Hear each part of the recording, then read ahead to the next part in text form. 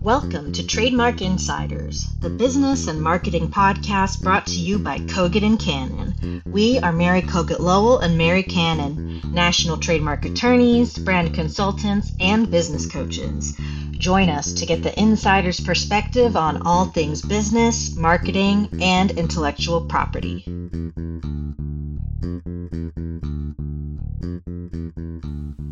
Today's story revolves around an alleged trademark infringement by Ron DeSantis, the governor of Florida, who reportedly used the trademarked Disney font on his new campaign hats without permission. So today we'll be going over whether or not a font can be trademarked. As well, I'd like to ask MK to provide us with a general overview of trademarks. Trademarks are source identifiers, and that's the big phrase that I would encourage everyone to understand. Trademarks are source identifiers because they identify for consumers the specific brand or company that's providing a product or service. Okay, so in the case of Disney, this font is probably considered iconic, don't you think? Yes, I think it definitely is, because a font can't always be trademarked. It can only be trademarked under certain circumstances. And it can be protected under trademark law if it serves as a source identifier. There's that phrase again. If the font serves as a source identifier for a specific brand or company that provides products or services. And to trademark a font, a company needs to show that the font serves as a distinctive identifier that consumers associate. And Disney, the Disney font has been used for many, many years, and it is associated with the Disney brand, which explains why that particular font is protected by trademark law. Right. The Disney font is a well-known and distinctive trademark. It's been registered by Disney for use in a huge variety of products. I'm sure hats would be included in that list. And it brings to mind another famous company, Coca-Cola. I think Disney and Coca-Cola both have very distinct fonts in their logos, and they both serve as great examples of how a font can be trademarked. So let's dive into the story of Ron DeSantis. As we all know, he is the controversial governor of Florida who is currently gearing up for a 2024 presidential run. And he is currently using the Disney font on new campaign hats without permission. They've been sold at events as recently as last week. And it looks like a clear trademark violation to me. What do you think, MK? I would agree with you. If that font is protected under trademark law, and I'd have to assume that it is because, Disney's always been very careful and very protective of its trademarks. It does seem like a clear violation, unless, of course, Disney gave permission, which I seriously doubt. So definitely using a trademark without the permission of the owner is a clear violation of trademark law. That makes sense. So at this point, among the other lawsuits against Ron DeSantis coming out of Walt Disney Company, now Disney has the right to sue Ron DeSantis for trademark infringement and could seek damages for the unauthorized use of their font. And those damages could be pretty significant. I'm thinking, too, that this may have a negative effect on Ron DeSantis's reputation. What do you think, MK? I think that's definitely true. It certainly never helps one's reputation if you're sued for, or just even charged publicly with copyright infringement. So I think it could lead. This already has and could lead to more negative publicity and damage to his political image. Right. I think it might be seen as a reflection of DeSantis's overall approach to politics and governance. In this case, he's exhibiting an ignorance and or disregard of the law, specifically intellectual property law, or even worse, an above the law attitude. And I know that's not something that I look for in a leader. How about the excuse of ignorance of the law? And how does that factor in, especially as a public figure and politician? Good. That would be a nice try, but it wouldn't do him any good, because ignorance of the law is not an excuse.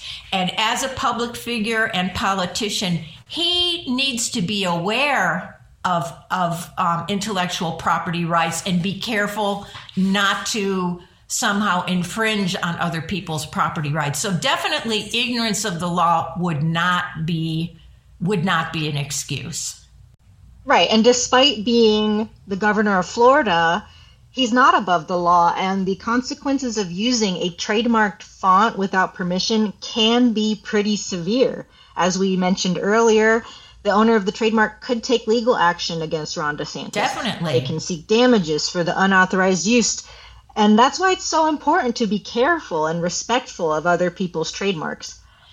Yeah, I agree with you. It is a good example of how important it is to make sure you're not violating somebody else's trademark rights in your business or in your political life, because the consequences can be very serious. Right. And let's say DeSantis truly was ignorant of the fact that a font can be trademarked, because he's not putting the word Disney on his hats. It's actually his own name, DeSantis, written in the Disney font. So just as a brief overview on that, trademark protection for fonts is possible. However, the font needs to be used within a separate mark. So the word Disney is what gives the font the ability to be trademarked. They couldn't just trademark the letters A through Z without the accompanying brand. Is that right? Absolutely right. And as you know, trademark protection for fonts is very important for designers and businesses that rely on their unique and distinctive look to build that brand and create that brand recognition. And that font has been used by the Disney company for years and years and years. In fact, my understanding is that it was created by Walt Disney himself. So it's been in the public, it's been used in the public for many, many, many years. And Disney has built up a lot of their reputation around that. So I would say, it would not be a good idea to infringe on that and use it without permission. Absolutely. After all, trademark law is intended to protect companies' intellectual property rights. Using a trademark without permission is a clear violation of those rights. So at this point, I'm a little worried for Ron DeSantis. I'm thinking he should probably immediately stop using the Disney font on his campaign hats and consider apologizing to Disney for the unauthorized use of their trademark. I agree. And I mean, if he wants to say he didn't know before, he should know by now that is an infringement. And actually, I find it's really kind of hard to believe that they even use that on their hats. But hey, I guess they did. Yes, I think the best thing he could do is just stop using that font and reach out to Disney and apologize. That would be great if he would do that. I think this case highlights the role of intellectual property law in the political landscape. You don't have to be a massive public figure for a company like Disney to go after you. As a matter of fact, Disney is known for targeting small businesses like Etsy sellers, daycares. So for a public figure like DeSantis to so visibly infringe upon Disney's trademark is pretty remarkable.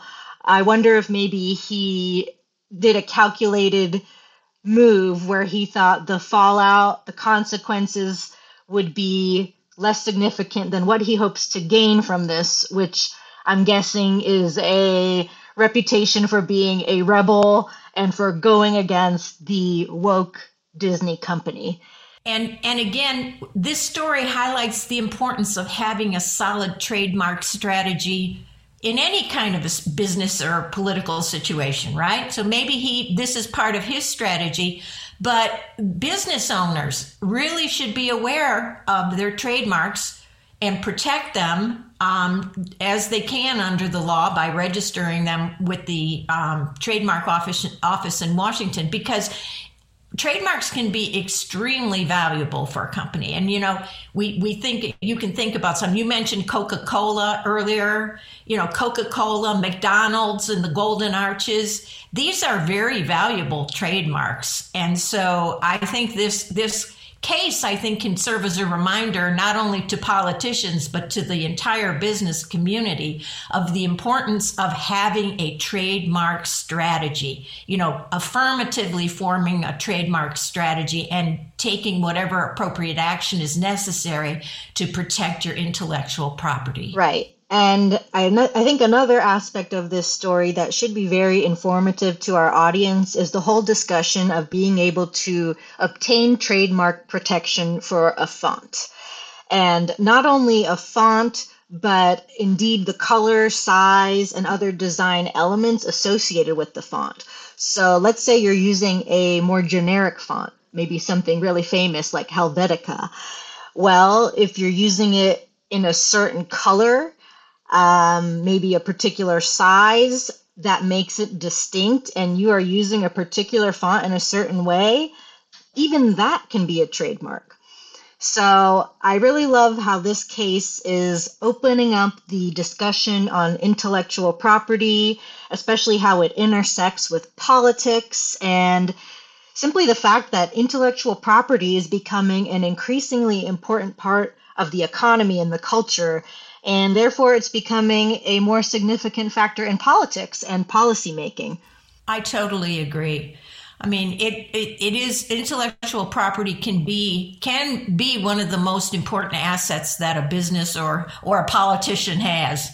And they intellectual property trademarks should be protected for that reason. So I think perhaps Ron DeSantis should consider consulting a trademark lawyer, maybe adding one to his legal team to help him understand the legal implications of his actions here, and I hope take appropriate measures to rectify the situation. I hope so too, and I hope that maybe members of our audience, can look at this as an example of what can happen if you're not careful, and if you infringe on someone else's trademark, how that can have negative consequences. It not only possible money damages, but damages to your reputation. I mean, nobody wants to get a reputation as being the person who tried to rip off Disney's trademark, or so I think that's it. It does show us it's a great example of what not to do when you have a trademark strategy.